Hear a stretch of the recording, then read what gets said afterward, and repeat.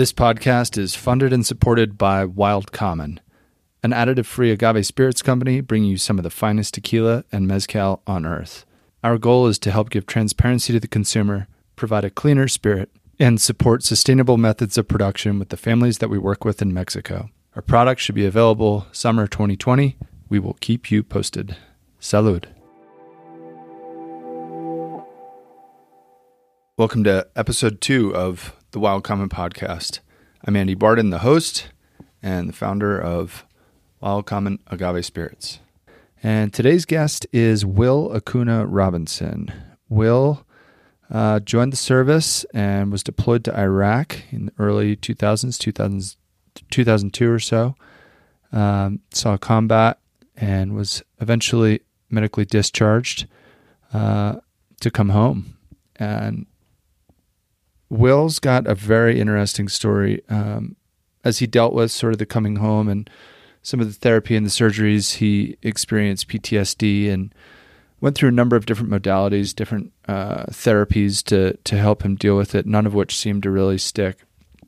And one day, inspiration struck, and he decided he was going to make a huge shift and hit the trail, literally. And Will went on to complete what's called the Triple Crown of Hiking, which is the Pacific Crest Trail, ranging from Mexico to Canada on the west coast, the Appalachian Trail, which goes from Georgia to Maine, and then the Continental Divide Trail between Mexico and Canada again, which winds its way through the Rocky Mountains, Montana, Idaho, Wyoming, and New Mexico. So we did all of this self-supported hiking by foot, put in big days, and we just have a sort of a wide-ranging topic about, his experience coming home, PTSD, what it's like to be on the trail, sort of some lessons learned, as well as being the first African-American male to accomplish this feat and becoming a role model in his own community to plant the seed and hopefully inspire others. So I hope you enjoy this conversation with Will Akuna Robinson. Will, welcome to the show, man. Hey, how's it going? Good, bro. We just missed each other in Southern California due to the whole coronavirus scare. And yeah, I was looking forward to spending some time out there and getting some training in. Yeah, got to take precautions. Yep. So today is March 18th, and I'm sort of posted up in my office. Where are you at right now? I'm home here in Louisiana, hanging in my backyard. I can't sit inside all day. Well, I just wanted to jump into your story and share with sort of the audience some of your accomplishments and your background. I wanted to start with the trail names. Where'd you get this name, Akuna? And what's up with trail names? Why are people using them? Trail names is just, when you're on trail, you have everybody's legal names. A lot of names are similar. And so we go by nicknames. And part of that is kind of like shedding your, normal everyday self and taking on a new persona while you're on trail, your more adventurous persona. And I picked up my trail name in 2016 on the Pacific Crest Trail, maybe 2 or 3 days in. I would have people ask me questions all the time, like, what are you going to do about water this year? Like, I'll figure it out. What are you going to do about resupply? It'll work itself out. What about the snow in the Sierras? Yeah, we'll figure it out when we get there. It's like, man, you just don't worry about stuff at all. It's like, I try not to. I do enough worrying in my normal everyday life. So out here, I'm trying not to. And then next thing you knew, they started calling me No Worries. Akuna Matata. No worries, yeah. Let's talk about the snow in the Sierra Nevada. This was, 2018 that you accomplished the Pacific Crest Trail? Is that right? I attempted it the first time in 2016, but dislocated my knee after 1,600 miles. So I went back out to the beginning in 2017, and that was a pretty epic snow year. Okay, and so that was on Mount Whitney, is that right? Can you tell us what happened? Yeah, yes. I have knee issues. I have a tracking issue, so they go wherever they want to go, not just tracking up and down. And we were probably 3/4 of the way up Whitney, And even with my knee braces on, I felt it just pop right out of place. So from there, I kind of just dragged myself back up to the top of Whitney because you come that far, you're not just going to stop. And get there and, take in this epic sight. And I was more worried about, am I going to be able to get down from here than anything else?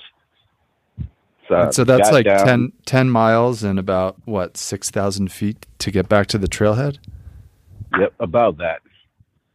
So we get down on the way down, it actually pops partially in place, but not all the way. And since it's something I'm used to, I can deal with that type of pain. I mean, I've been dealing with it for well over a decade.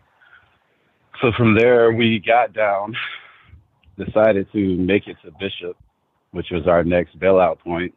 It was some slow going, some painful days, but we made it over Forrester, made it over Kearsarge, got into Bishop. And at that point, I had to make a decision. It's like, I don't think I can do these passes with this knee like this. So I'm going to skip ahead and go hike some in Oregon and see how it is out there, a little flatter terrain. Like, when you're making that type of flip on the PCT at a heavy snow year, basically you flip from snow in one spot to snow in another spot. So I hiked around Oregon, different sections, went over the Bridge of Gods, went home for the season, thinking that was going to be it. I got treatment for my knee, had it all the way put back into place. Everything was doing good. Maybe a month later, a member of my trail family from early on in the hike called me and told me he had been hiking by himself. So I flew right back out to Portland, met him at Timberline Lodge, and hiked most of Washington with him. But before I was even finished with that hike, I knew I was going back to the beginning of the next year. Wow, man, rolling with it. Oh yeah. Let's go back. I mean, you said that you've been dealing with this for over 10 years. Let's sort of start at the beginning of your journey. At 22 years old, you found yourself in Iraq. And thank you for your service, first and foremost. No problem. Let's just give some story and background here. You found yourself in Iraq, and you ultimately come home from the war, and you'd seen combat. Is that correct? Yes. And is it right that you watched a Cheryl Strahan movie? That movie, Sure. Wild? Or did you experience some PTSD for quite a while before you sort of had this light bulb go off that said, wilderness and hiking and some of this therapy is going to be something that helps you out? I mean, take us back to the beginning here. What was sort of the inspiration for all these hikes that you've been doing? The inspiration actually started in Iraq in 2003. While I was out there, people would send care packages to the soldiers to kind of help us get through the days. And books, magazines, newspapers, those were something that we would get a lot of. So I was going through this box of community books that we had, and I found a guidebook on the Pacific Crest Trail. And for like a week or two, that became like my everything. It was my escape from being out in Iraq. I was just all into this book. And I kept telling myself one day I would really love to try this, but not long after that, I was sent back to Colorado Springs, where I was stationed at Fort Carson, had multiple surgeries, was medically discharged from the military in 2004. More surgeries, more life, more depression, more anxiety. I was just, I wasn't living. I was just there. The medications just made me feel like a zombie, but they didn't help with anything. On top of that, I had so many pain medications for nerve damage and tendon damage and everything else that it was just a dark, dark place in my life. In 2016, when I was pretty much at my darkest, I was just hanging out in my room as usual because I pretty much socially isolated myself for years prior to that. But that night in 16, I was just chilling in my room, and I looked up and I see Wild on my TV. I see, Reese Witherspoon walking with this giant backpack. And as she's walking and I'm, listening to it a little bit, I hear the name Pacific Crest Trail, and it's like, hey, I wonder if that's that trail I read about 13 years ago. So, I pull out Google, I do some quick research, realize that it is the same trail. So I do a little more research and find out, yes, people are still trying to through hike it in one season. And instantly I knew it's like, I'm in a dark place in my life. It's going to take something extreme to get out of it. This is that extreme thing. So, that night I stayed up all night researching as much as I could, figuring out what gear and things that I would need, ordering stuff that I didn't never heard of until 5 minutes earlier. And 2 weeks later, I was standing at the southern terminus. Well, Not get knowing what I was doing. It's a Yeah, no 2 week what I was turnaround. doing. Never been hiking before, never been backpacking or camping. But, I was lucky enough to be able to find a permit date. It was like the only one that was open. I'm guessing somebody probably canceled. And, that ended up being good luck for me. And I haven't been able to stop hiking since. And what was it that sort of pushed you to take that action? I mean, you said that you knew that you needed something dramatic or something sort of over the top to push you out of this state of depression. What was it about sort of the trail that was luring you in? Was it the stories that you saw and the experience of wilderness, or just the isolation, or what was the sort of the initial attraction that got, that hooked you? I think initially when I was reading the guidebook, it was a lot of the pictures and the descriptions of the terrains and things, especially SoCal's desert. When you see pictures or hear the descriptions of that, it doesn't sound anything like the deserts in Iraq. So, I needed that. I wanted to see that. That was my escape. So when I was here and going through all the things I was going through with depression and anxiety and things, I think I needed to escape. I needed something different than my normal everyday existence, which basically was just hanging out in my room and limiting my contact with people. It's like, I need to get out there. I need to do something that's completely different than anything else I've ever tried. And I guess in the context of being on the trail every day is different. There's new stimulus every day because of the terrain, the people you meet, the places you sleep, the weather you encounter every day. There's that new stimulus sort of coming in, right? Always, every day was something new. And it put me in a position to force me to do some of the things I had been avoiding over the years. It forced me to interact with other people. It forced me to actually depend on people. It made me see that I was still capable of doing things, something that I forgot, that I wasn't a burden. It made me have to be confident in me because no one else was going to do it. Right. You're the one that has to pack your pack. You're the one that has to cook the food, filter the water, prep the rain gear, everything. Oh, definitely. I mean, the hiking community is such a great group, and most people will help you with pretty much anything, but they can't carry that bag for you. They can't walk those miles for you. You have to do that.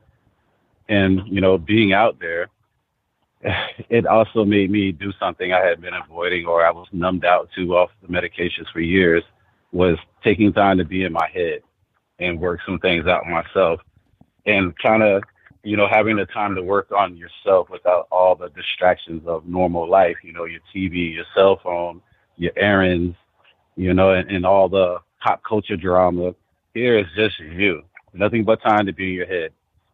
And it's not always pleasant, but it's what we need at times. And so what portion of the time on these through hikes, when I'm hiking, I'm generally hiking to like a wall to go climbing or up a mountain to then ski off the backside, and I'm with a partner because we've got a clear objective. What sort of percentage of time would you say you're alone on the trail versus like you meet up with somebody, you hike with them for a couple days or to the next re-ration station? Like, how much time are you alone? I mean, you pretty much get in the trail families pretty quick. My first year on the PCP, I had a trail family day one. Second year, same thing. Year on the AT, made a trail family after like 5 days. But even though you're part of a group, you spend most of the day alone. Like for me, I usually end up hiking at a faster pace than most of the people that I hike with. So I will end up spending 5 miles by myself, doing my own thing. I'll stop after 5 miles and wait for everybody to catch up, see how everybody's doing. Everybody's still good, nobody's hurt. Then I'll go 5 more miles and I'll do that until we accomplish our goals. So most of the day I will hike alone. And so 5 miles is what? That's like 2.5 hours or something? Depending on the terrain, I can usually do it in an hour and a half to 2 hours. Oh, wow. You're moving. So was it an adjustment for you to spend that much time, in your own head alone? I, I was used to spending time alone because that's how it had been for like the last 13 years. I avoided people at all costs, including my family. But I wasn't taking the time to be in my head. When my brain wanted to start talking, it was like, okay, it's time to have a drink. Or if my brain wanted to go here, oh, it's time for my medication. So you kind of just numb out. A lot of the medications I was taking, it was virtually impossible to have deep thoughts. And if you did, it kind of became negative, and they just made the situation even worse. Right. Sort of a cycle. Yeah. And so you found, what was it you found in the trail that was therapeutic? Was it the fresh air? Was it, being connected to the earth? What was it you sort of found right off the bat that was therapeutic in a different way? Because it sounds like, you've been trying medicine and other forms, other modalities of therapy, and they just weren't quite working. What was it you found on the trail that was different? I think first and foremost was the ability to be out and not feeling like you're constantly being judged. Because dealing with PTSD and anxiety and some of the things that come through your brain, you get to a point where you literally believe everybody sees this and everybody thinks that you're just mentally unstable. So you don't want to be around to face that judgment all the time. Being out there, I could be out here doing me and not feeling like everybody's examining everything I'm doing and thinking, oh, this guy, he's got mental issues, so stay away from him. Or you can see something's wrong with him. So I could just be out there, and the days I was frustrated, I could just scream till my lungs hurt and nobody was going to have a problem with it. It's not abnormal. It's not wrong. I could walk and talk to myself and work things out in my brain. And it's like, oh, hey, how's it going? Yeah, I do that all the time too. So it was like being around people who were more like I was. And have you been able to bring some of those lessons home, either to mend friendships or your relationship with your family? Do you feel like you've been able to take some of those tools home now and apply them? Definitely. It's like my father always says that, that I'm back to being the son he remembered before Iraq. Like I was able to come back here and everyone could tell the difference right away. Being more social, being more talkative, smiling, something I don't think anybody saw for years. Not a smile, but an automatic smile. Before you're so numbed up with everything, what the responses are, but you just force yourself to do them. They don't happen automatically. But now I'm smiling and laughing, and it's all natural, and they can see all of that. And so what's a day look like? What's a routine look like on a trail on any given day? You sort of wake up, and then what's your program? You pack your kit, you eat breakfast, you do your business, or what? Talk about the routines that you had on the trail. Morning time. Usually I get up. I'm not one to cook breakfast. You have to have water for that. And a lot of times I won't carry the extra water. So if I do eat breakfast, it's usually something like a Pop-Tart. From there, you may do a little stretching in your bag because that morning, it's so hard to get out of your sleeping bag in the morning and face that morning chill. But from there, I'll get up, pack up my kit, make sure I have everything good together, make sure that we haven't left any traces around, micro trash or anything like that, so we can collect all of that. Once we get the kit and everything together, usually the night before we discuss how far we may want to go the next day and look at that leg in advance, like where's the next water, how far until we get to this campsite, do we need to dry camp, or to dry camp meaning get water before we get to camp and just carry it, or will we be able to camp with water? So that plan is made usually the night before. Once we're packed up and we're moving, it's just, getting out there and facing whatever the trail gives you, whether that's up and down terrain, flat terrain, rocky terrain, mountains or passes, wildlife, and just taking it 5 miles at a time. And you're needing to find water as you go. So are you filling up water bottles with a pump, or are you using iodine tablets, or how does that work? I use a filter, this a soya squeeze. You can put that on your bottle or your bladder bags. You put your dirty in there. You put your filter on top. Now everything you squeeze out is clean. And food, you said Pop-Tarts for breakfast, and then what's the situation the rest of the day? You sort of snacking the rest of the day, and then do you cook a dinner, or do you bring in dried goods, bags of tuna fish and stuff like that along the way, or sort of what's the dinner and lunch program look like? I think it would surprise some people based off of, the type of mileage we do, and almost a marathon a day. But I eat absolute trash, absolute garbage. I mean, Snickers bars, gummy bears is something that have to be in my pack. If they're not in my pack, I'm not leaving the town. I have to have gummies. That's like my happy thing on trail. From there, Nutri-Grain bars, protein bars if you haven't gotten tired of them yet, and just anything you can pretty much eat while you walk. The more sugar or calories, the better, because we're burning about 5,000 calories a day. Lunchtime, though, for me is usually like summer sausage or tortillas with cheese. I'll have a protein bar there to try to get more protein in our system. Beef jerky. Sometimes tuna is what I would do for lunch. And then from after lunch, going back to eating massive amounts of snacks that you can eat while you're walking. And when I get to camp, some people like the cold soak. I actually bring a stove. There's something comforting about having a warm meal at the end of the day.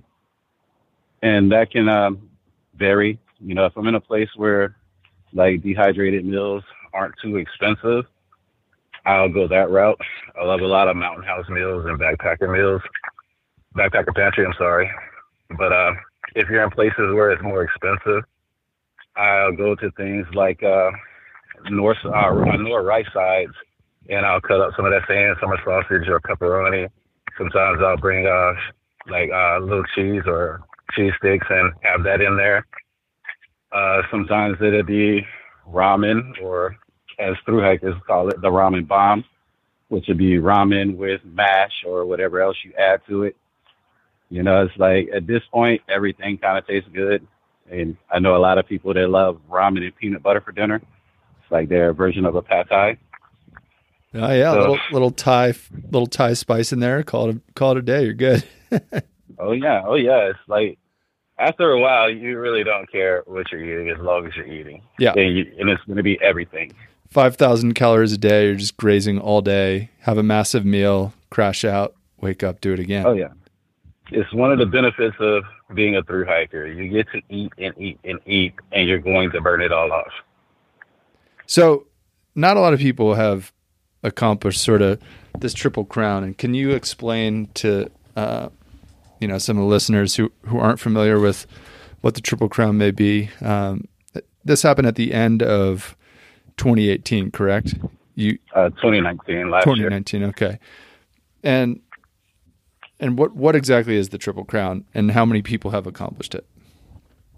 All right, the Triple Crown is completing the Pacific Crest Trail, the Appalachian Trail, and the Continental Divide Trail, all total a little over 8,000 miles.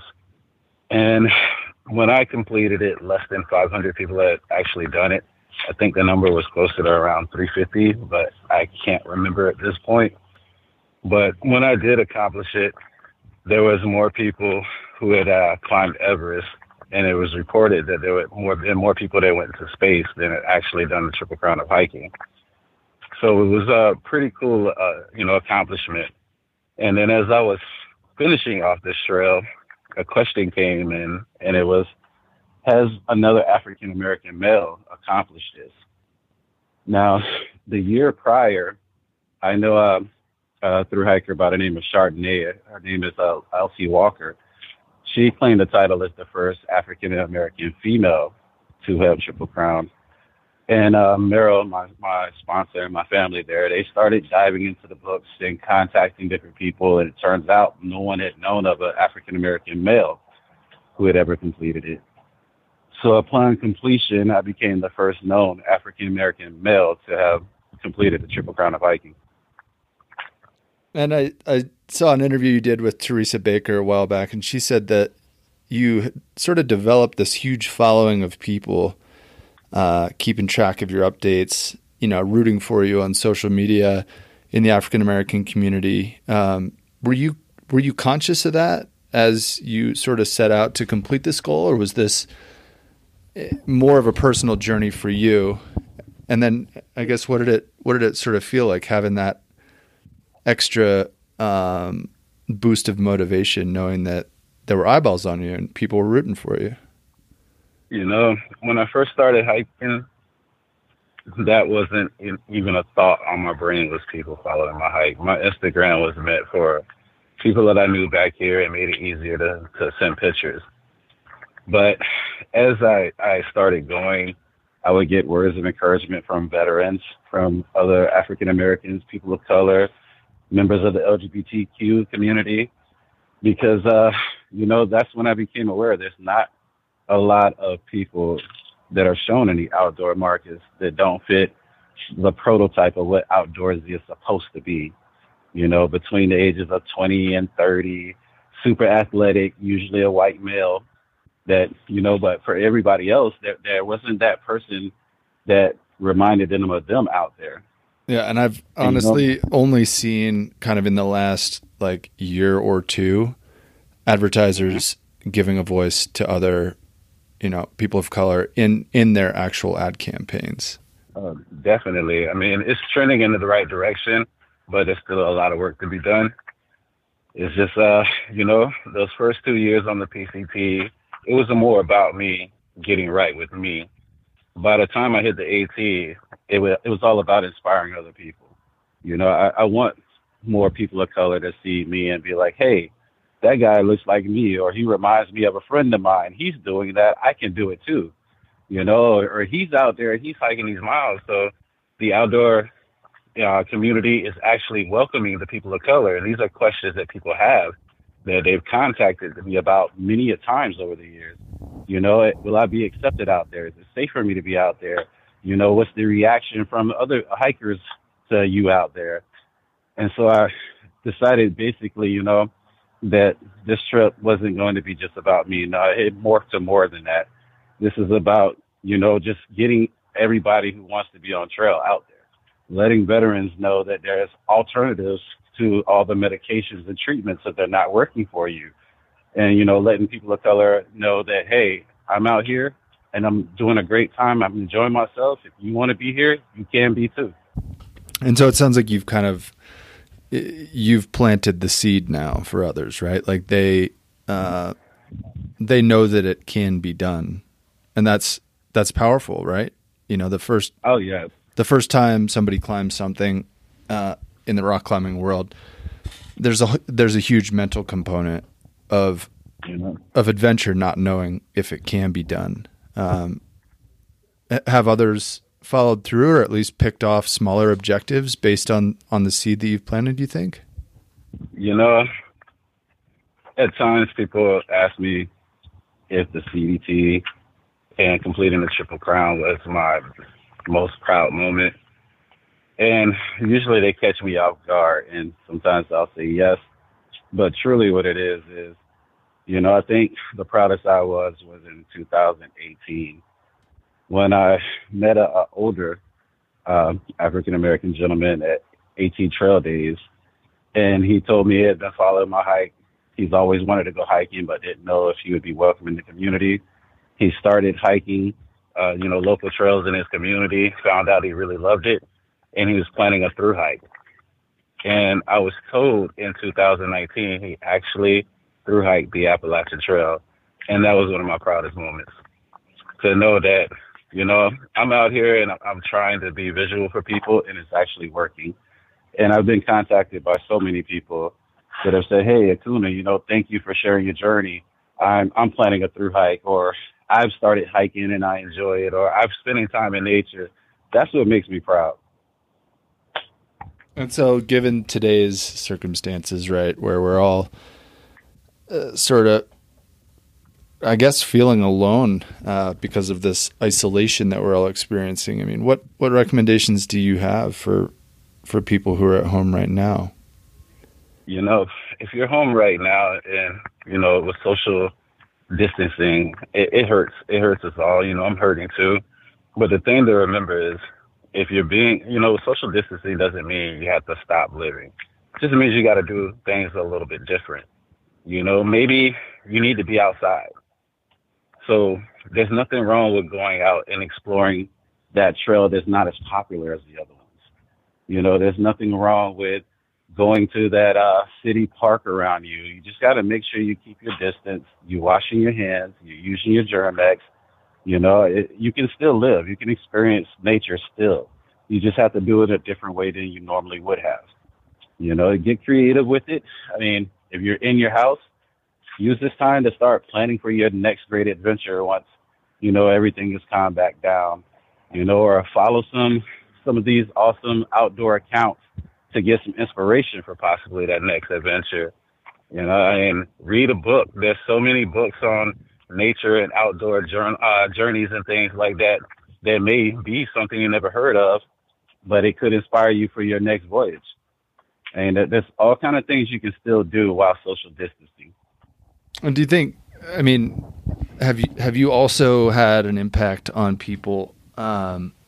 You spoke specifically about wanting to also inspire veterans or people who may be experiencing PTSD from other events. Do you feel like you've been able to inspire them to explore nature with an open mind and in maybe a way they haven't before, based on what you've done?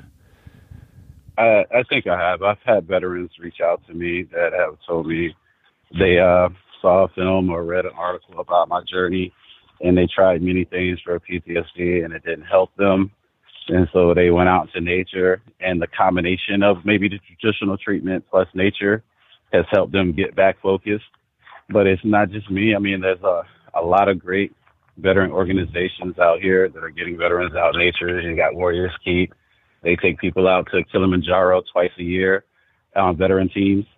You have Warrior Hikes that sponsor veteran teams that through hike all the major trails, bike, kayak, and all kind of different things to get them in nature. And the list just goes on and on. I think the veteran community is a community that we have to look for alternatives, because the traditional stuff hasn't been working for all of us.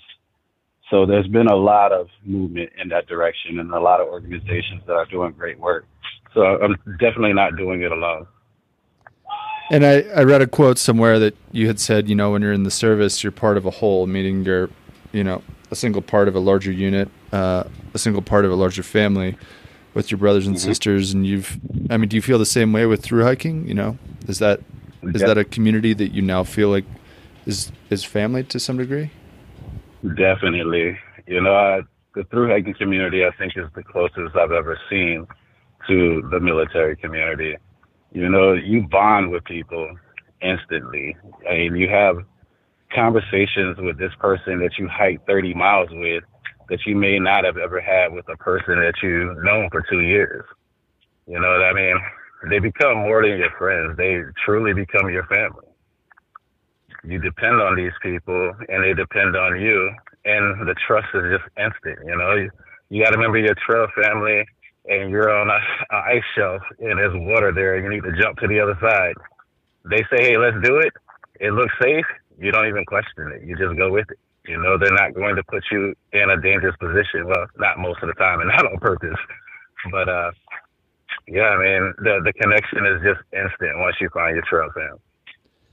Man, well, I'm disappointed we weren't able to connect, given the circumstances. I think, we made the right decision being able to be home, be with our families and our loved ones. And I'm adjusting for sure, trying to stay out of grocery stores as much as I can, but I'm also trying to get outside every day, get some exercise, go to sleep tired, at least physically exhausted, to try to, wake up the next day, reset, and work from home. And, hopefully when this thing sort of settles down a couple months from now, whatever it may be, that we get the opportunity to spend some time on the trail together. Oh, man, that'd be dope right there, because more than likely I will be in the middle of the woods on some trail somewhere. All right. Well, I'll track you down, man, and thank you so much for taking the time for a call today. I'll share it on social, and I'll be sure to share your handle. Where else can people reach out to you? What's the best way for veterans or aspiring hikers to reach out and maybe get in contact with you? Through my Instagram, which is Akuna Hikes, or through my email, which is akunahikes@gmail.com. All right. Well, I'll link to both, and thank you again, man. I appreciate it, brother. All right, no problem, homie. You be easy. Peace. All right. Thanks, man. No problem. Appreciate it, bro. And yeah, just hunker down with your family. We're lucky to at least be home, and Yeah.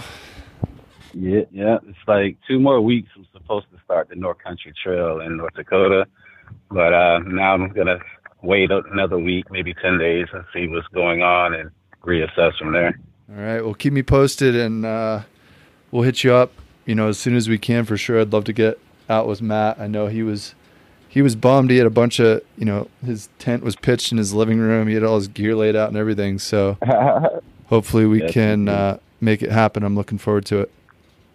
Oh, man. Sounds good to me. All right. Stay in touch. I appreciate it, bro. All right, homie. Be easy. All right. Peace.